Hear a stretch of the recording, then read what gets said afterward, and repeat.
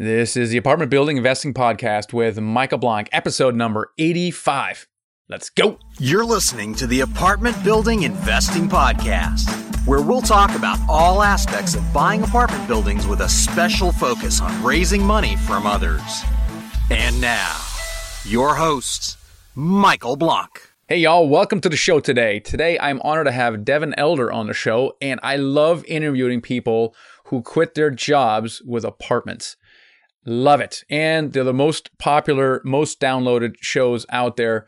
And so Devin's going to share with you exactly how he transitioned from a full-time job to being a full-time multifamily entrepreneur. And like so many, he fits the profile, starting with single-family houses, then realizing, gosh, multifamily is the way to go, doing the first small multifamily deal, and the law of the first deal takes over, and the second and third deal follow in rapid, almost automatic succession. In his case, going from a 6-unit to a 75 and then a 192-unit. Wow, she launched it. But he talks a lot about not taking action for many years and having mindset issues around raising money early on. So really struggled with actually going out on his own, but he did it. And that's what's so powerful. So let's get right into the interview with Devin Elder. Hey, Devin, welcome to the show today. Hey, Michael, thanks for having me. Yeah, give us a little introduction to yourself before we get into it. Sure. So I was born and raised in San Antonio, Texas. I still live here with my wife of 9 years and 3 kids. I've got some family here, and as fate would have it, I have a lot of real estate here now too. I kind of follow the axiom of grow where you're planted, right? I don't go and seek out other markets. I do all my stuff here. I graduated college here with a business degree, got into the corporate world, did that for a lot of years. Like a lot of people listening to this can relate to, I'm sure I got pretty fed up with that and eventually got into real estate with the goal of turning that into my full-time career. So it took a couple of years burning the candle at both ends. But now I've been a full-time real estate investor for a number of years, and I love doing it. I love growing the business. I love that aspect of it. I love bringing on partners and making money together. And it provides me that satisfaction of owning the business. And it also provides me the flexibility to go pick up my kids from school or, do those other things that I want to without having those corporate constraints. So that's kind of the story in a nutshell. Awesome. Let's rewind the clock a little bit here. I know you said you were doing a corporate job and you kind of got into real estate. What was going on in your life and your job that even required you to look for a solution? What was the problem? Well, ever since I got out of school and started in a corporate job, I found myself really working a ton and not having a lot of time or energy left over for much else at all. And that was even before marriage and kids and everything.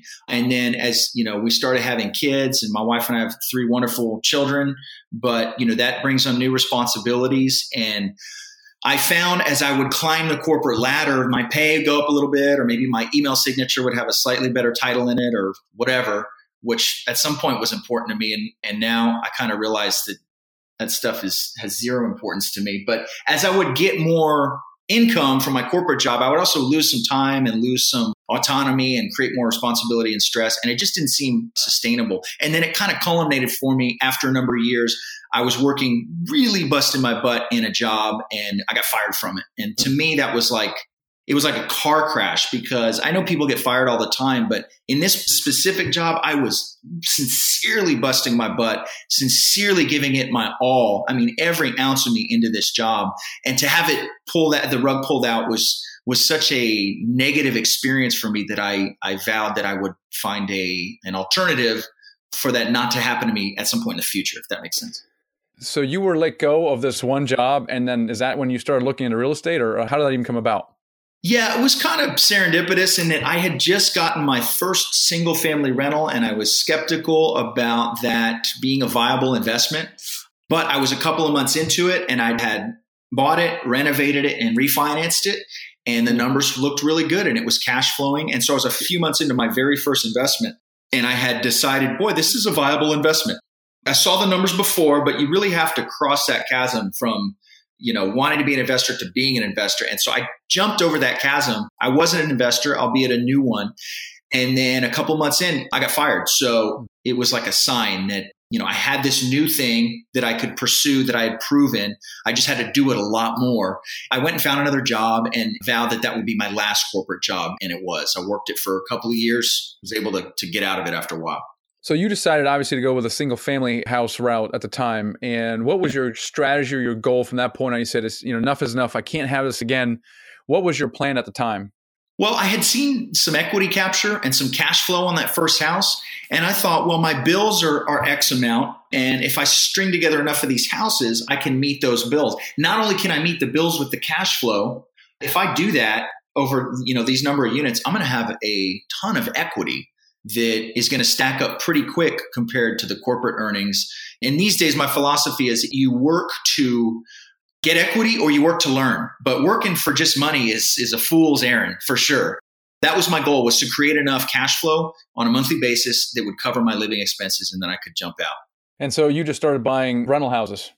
Yeah, a ton of single family rentals. And, and I got a good team together to do the renovations, and I would go on my lunch breaks and buy houses, and title company would come to me, meet me at my car at work and would sign docs, or meet me at a Starbucks and we'd do a closing, and it was all very incognito. And it was a lot of work doing the single family hustle, but it did the trick, at least to get me out of the job, which was an important first step. So you actually used single family house to get out of the job. That's awesome. How long did it take you? How many houses did you need for that? It took me a little over 2 years doing that. My introduction to multifamily, I bought a 6-unit that I bought myself and ran myself, which I wouldn't do again, but it was a good first step. So between the 6-unit and I had about 20 units, 20 doors altogether, including that 6-unit. And that covered my bills in terms of cash flow. That's awesome. That's fantastic. What was that last day like at work? It was kind of bittersweet. It wasn't this big F you, I'm out of here. I don't believe in burning bridges or anything. And in fact, I had kind of played it low key with my boss. And I still feel bad about this to this day, but I was just about to quit. And I said, if I could keep this as a consulting gig, I could still make some money. And so I pitched that to my boss, but I could work from home and still do real estate. And I pitched that to my boss, and he pitched to his boss and his boss. And so 2 weeks later, he goes, Devin, I got good news. We can keep you on as a consultant, and you can get all your other demands at work from home and all this stuff. And at that point, I had just decided that I needed to be out 100%. I did not want anything to do with this job. And I said, thank you, but I'm sorry, I'm actually 100% out, and I resigned. And it was, if you've seen that movie Shawshank Redemption, where Andy Dufresne crawls through the tunnel and he comes out and he's standing in the rain and there's rain coming down. It felt like that. It moved me to tears because I've been working on it for over 2 years. And it was not an accident. It was very deliberate. It took a lot of time and energy. It was incredible. It was a milestone between life events for me, between marrying my wife and each of my 3 kids being the top 4 highlights. Leaving that corporate job was the 5th, hands down. Yeah, that's awesome. That's awesome. Now, for some reason, you didn't kind of sit on the beach. You kind of kept going, and you shifted strategy a little bit. Can you talk about that? Well, I'd seen the kind of economies of scale with multifamily. The stuff you talk about a ton on the podcast and that you teach. The single family stuff, it's a great investment. I encourage everybody to have one single family rental if they don't have any real estate. I think it's a great starter investment. But you start to look at the number of utility bills you have and the number of insurance bills, and they're in different parts of town. And I got really good at delegating stuff and creating systems and using software to not really have to manage it much. But for years, my goal was I'm going to hit this cash flow amount, and it's going to be awesome, and I'm going to be functionally retired. And then I did it, and you go, boy, it sure would be cool to do 4 or 5 times this, and you start looking at growing the single family business to 4 or 5 times your cash flow, and you're going, there's no way. I don't want to own 100 houses, 150 houses. Like, it's just crazy. But you can own a 100-unit apartment complex, and people do all the time. I'd seen that kind of economies of scale, so I started shifting more into that world. I still do both. I have a team now that helps me with a lot of the single family stuff, so I don't spend a ton of time on it. We still acquire a lot of houses, but I've been able to shift over the last couple of years into bigger and bigger multifamily projects. And that's definitely where my passion is. And in terms of growing a business, what I love about multifamily is already a baked in business that the bank wants to lend money on. It's not like I'm trying to go start a Subway or go get a giant loan for some unproven model. I mean, it's a very established business model that banks love to lend money on. Yeah, that's exactly right. So you decided, hey, I want to keep doing this. I kind of enjoy it. You had the single family house kind of licked, and you were thinking multifamily at the time. It's more scalable, a lot less work. What did you do to get started with that? Well, the starting point for me, and I wouldn't necessarily recommend this to anybody, was buying that 6 unit myself. I got a loan from a regional bank. I didn't put very much money into it. It was already occupied. In fact, there wasn't a huge value add component. I just went in, cleaned them up, and was able to raise the rents from 5.25% to 6.25%, which percentage wise, pretty big jump. And it was making some nice cash flow.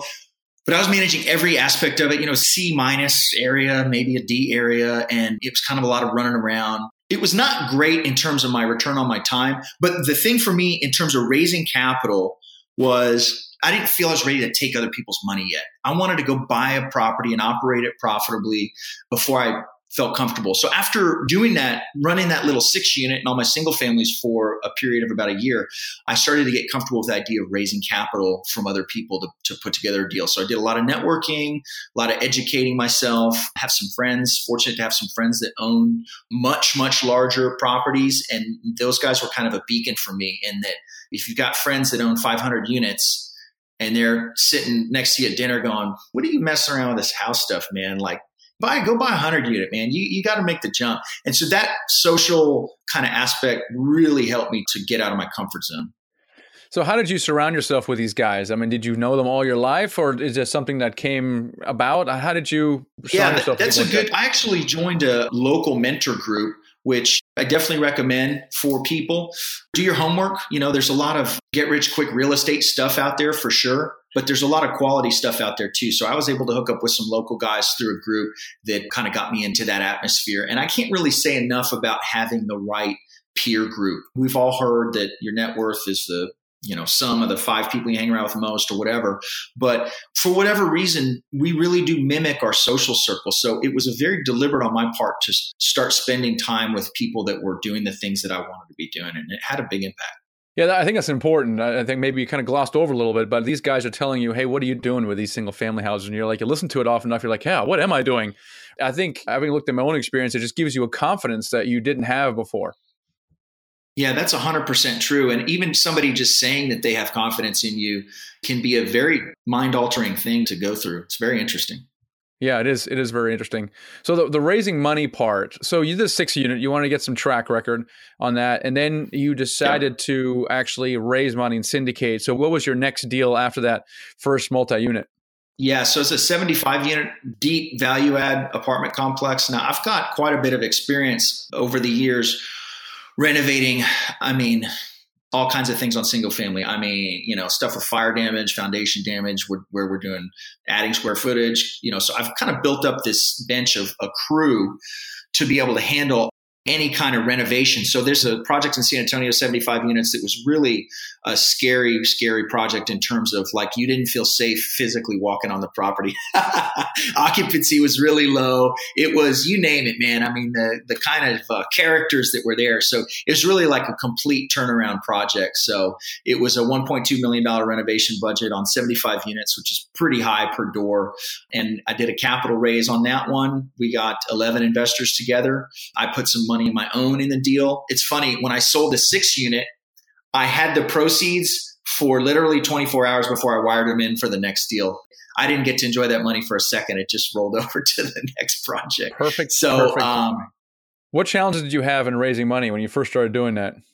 None. I think I created enough of a network and enough of a track record and talked about it long enough. I think the key here is this database, and that's a very cold term, but your group of friends and investors that you can communicate with over time and just foster that relationship. And face-to-face is even better. So I kind of had a group of friends that had maybe funded single family deals before where, they made a great return with me and I got them their money back. And, anytime you give somebody their money back on an investment, that's always a huge vote of confidence. And they start to see that it's real and you're the real deal. So I kind of had a group there that I built up so that when I was finally ready for that bigger project, that the capital was there. And I had some folks that already believed in me. Now, were you already raising? And then really the strength of the deal. Yeah. It sounds that way. Were you raising money for your single family house, or was that the first time you actually asked people for money?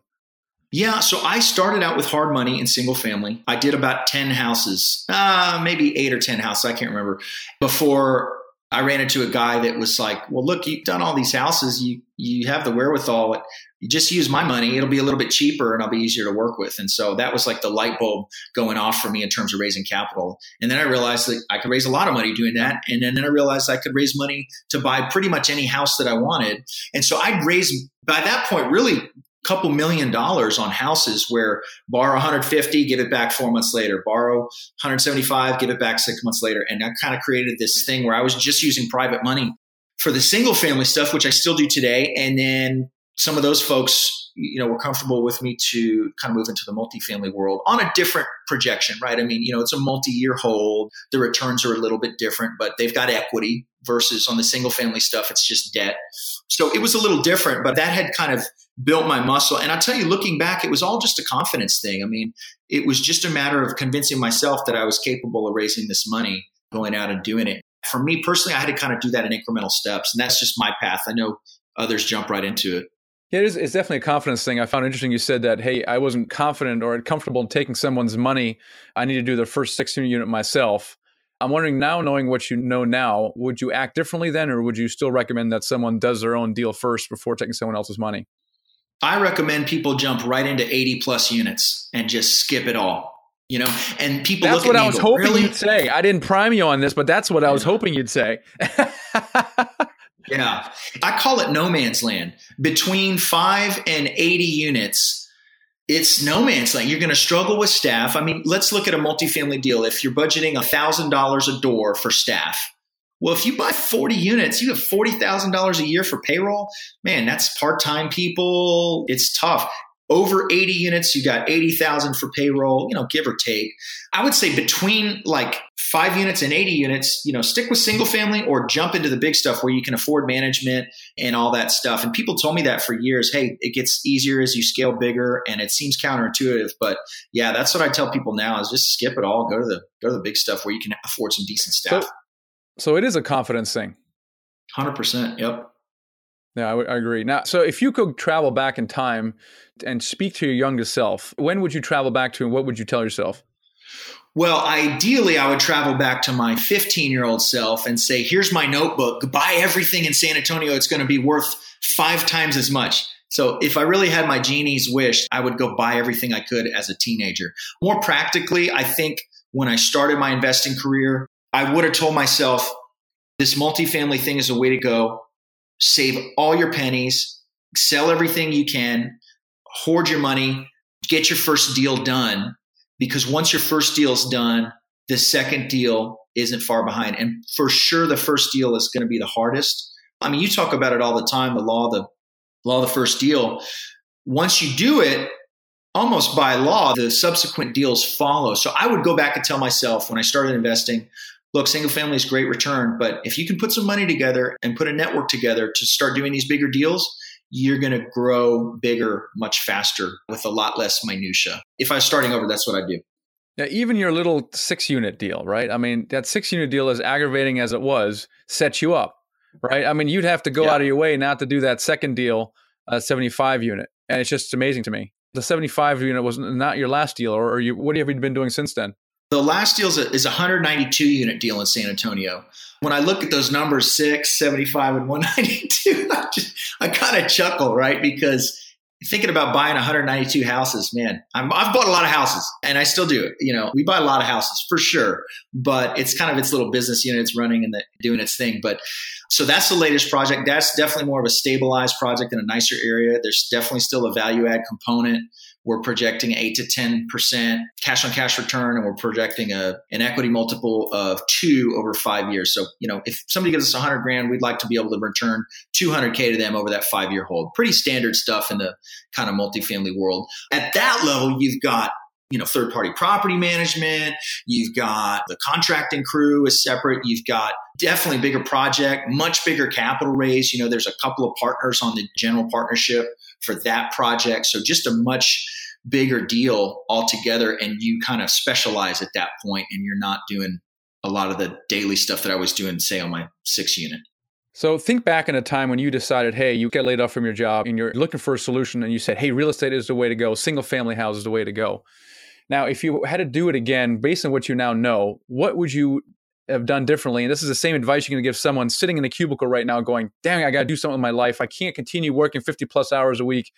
I can't continue not spending time with my family. And they're thinking, oh my gosh, real estate. I think I should be doing real estate.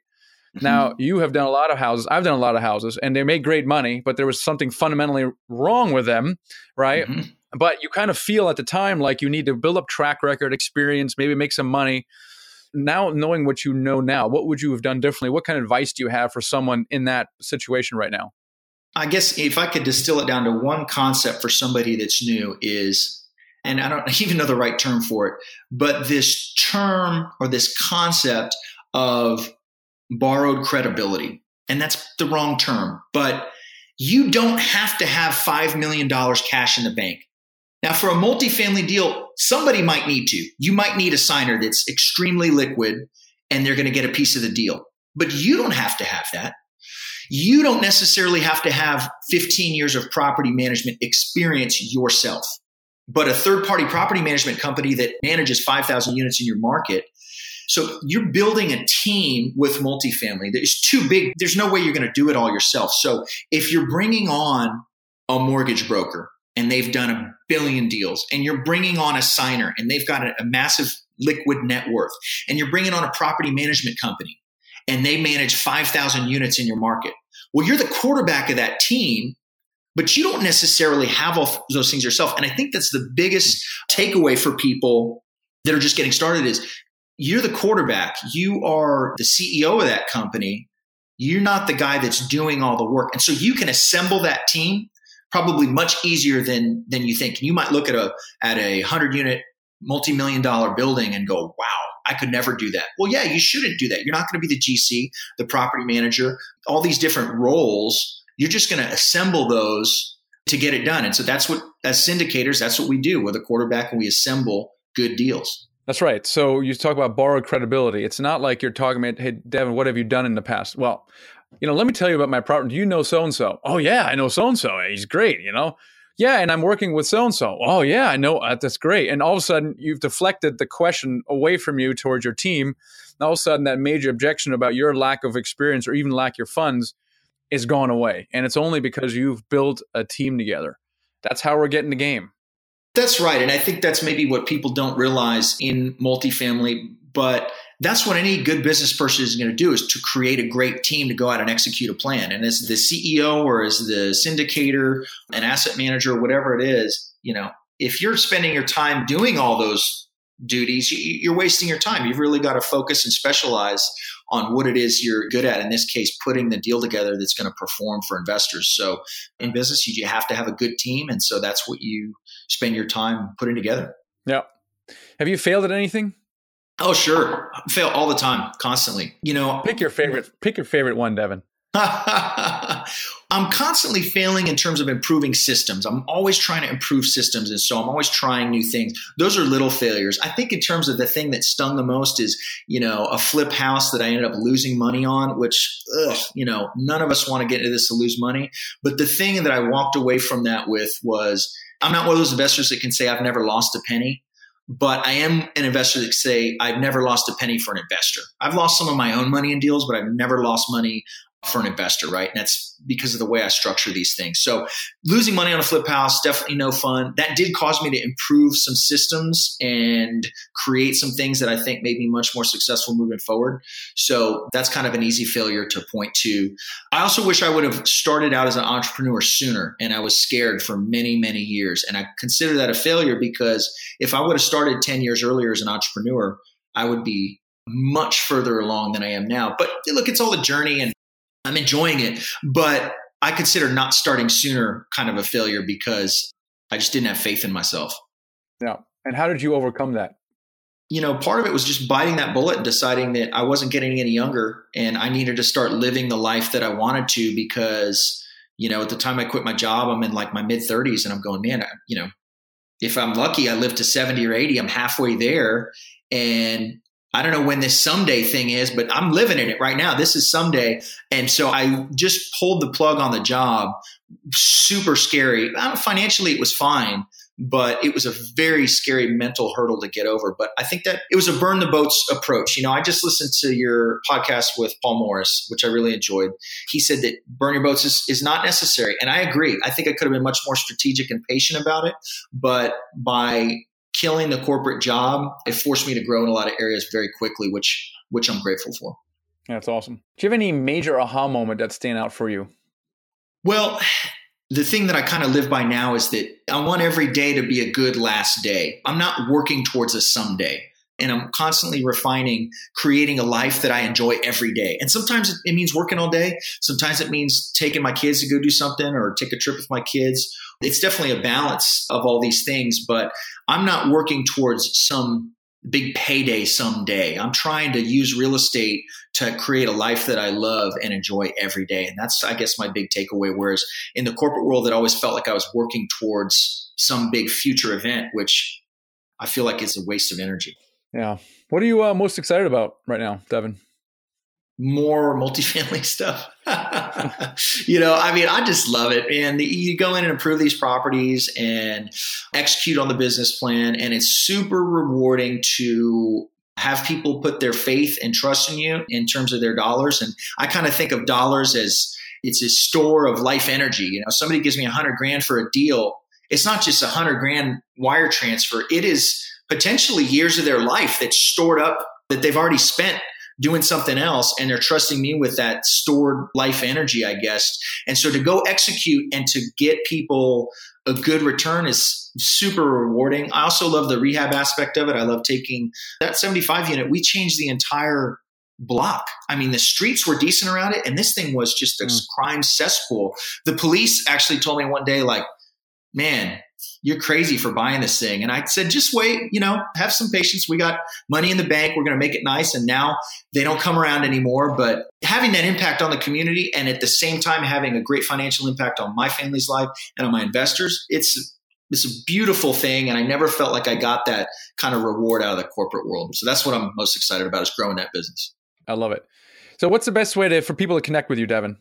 Get in contact, probably my company webpage, djetexas.com. So that's Dylan, Jacob, Emily, Texas.com. I've got good ways to contact me there, look at some of my projects and things like that. So people can definitely feel free to reach out through that. All right, good. Well, we'll put that in the show notes, which is themichaelblank.com/session85. So you guys can connect with Devin here. Devin, listen, I want to thank you for taking the time and sharing your experience and your lessons learned with us. Awesome. Thanks so much, Michael. I really appreciate it. Borrowed credibility.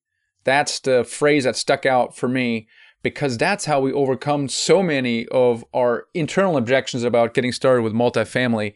We don't have any credibility. What do? We don't have any money. What do we do? Well, we borrow it. We borrow the credibility. And that's exactly what Devin talks about. That's what I talk about in the podcast and the Ultimate Guide to Apartment Building Investing course. All the coaching, everything that we do is geared to helping you borrow credibility to get into your first deal. Because I know that once you're able to do your first deal, even if it's only a 6-unit, the law of the first deal will make that second and third deal come to you in rapid, almost automatic succession. And that's what I love about this business. Anyone can do it, whether you have experience or not, whether you have money or not, is you borrow the credibility. In the call after the podcast, I asked Devin a little bit about what he's doing later, and he goes, man, I got my hands full. I got this 75 unit. We're turning around, just getting a 192 unit. I'm kind of done for 6 months. And I said, well, what are you going to do? I said, well, we have this acquisition process, and, I'm going to hold off for 6 months on doing this stuff, but you know what? I might bring you a deal. And I said, what do you mean? I said, well, you guys have a joint venture program, don't you? I said, yeah, we sure do. We have this deal desk program. He goes, yeah, if we have the ability to find deals, I'll bring you the deal. You guys raise money for it. Maybe I'll help. And then we'll collaborate on the deal itself. That way I'm not doing it myself. And I said, that's a great idea. Go find us a deal. So if you're interested in finding us a deal, you can find more about that at themichaelblank.com/partner. If you're interested in investing with us, by the way, you can find more information at themichaelblank.com/invest. So not only as a passive investor, we'll start the conversation, but we're also doing now, and this is very interesting, guys, is if you have net worth and more importantly, you have access to high net worth individuals, we can actually incorporate you into the general partnership. And this is a really, really meaningful way for you to accumulate equity not by finding and syndicating a deal, but by helping us raise money. So if you can help raise us more than $500,000 for a deal, we can work you in the general partnership in a very meaningful way. In fact, it'll be equal to or greater than the guy who actually finds the deal, negotiates the deal, analyzes the deal, and brings it to us. That's how meaningful that is. So if you can find deals, bring them to us. If you can get us money, bring them to us as well. So that's michaelblank.com/invest. Both if you're a passive or you want to be a money raiser general partner for us, that will start the conversation. All right, you guys, I appreciate it. Thanks for listening. I will catch you on the next episode. Thanks for listening to the Apartment Building Investing Podcast with Michael Blank. For more free podcasts, articles, and videos, go to themichaelblank.com. There, you can also download the free ebook, The Secret to Raising Money to Buy Your First Apartment Building. Till next time.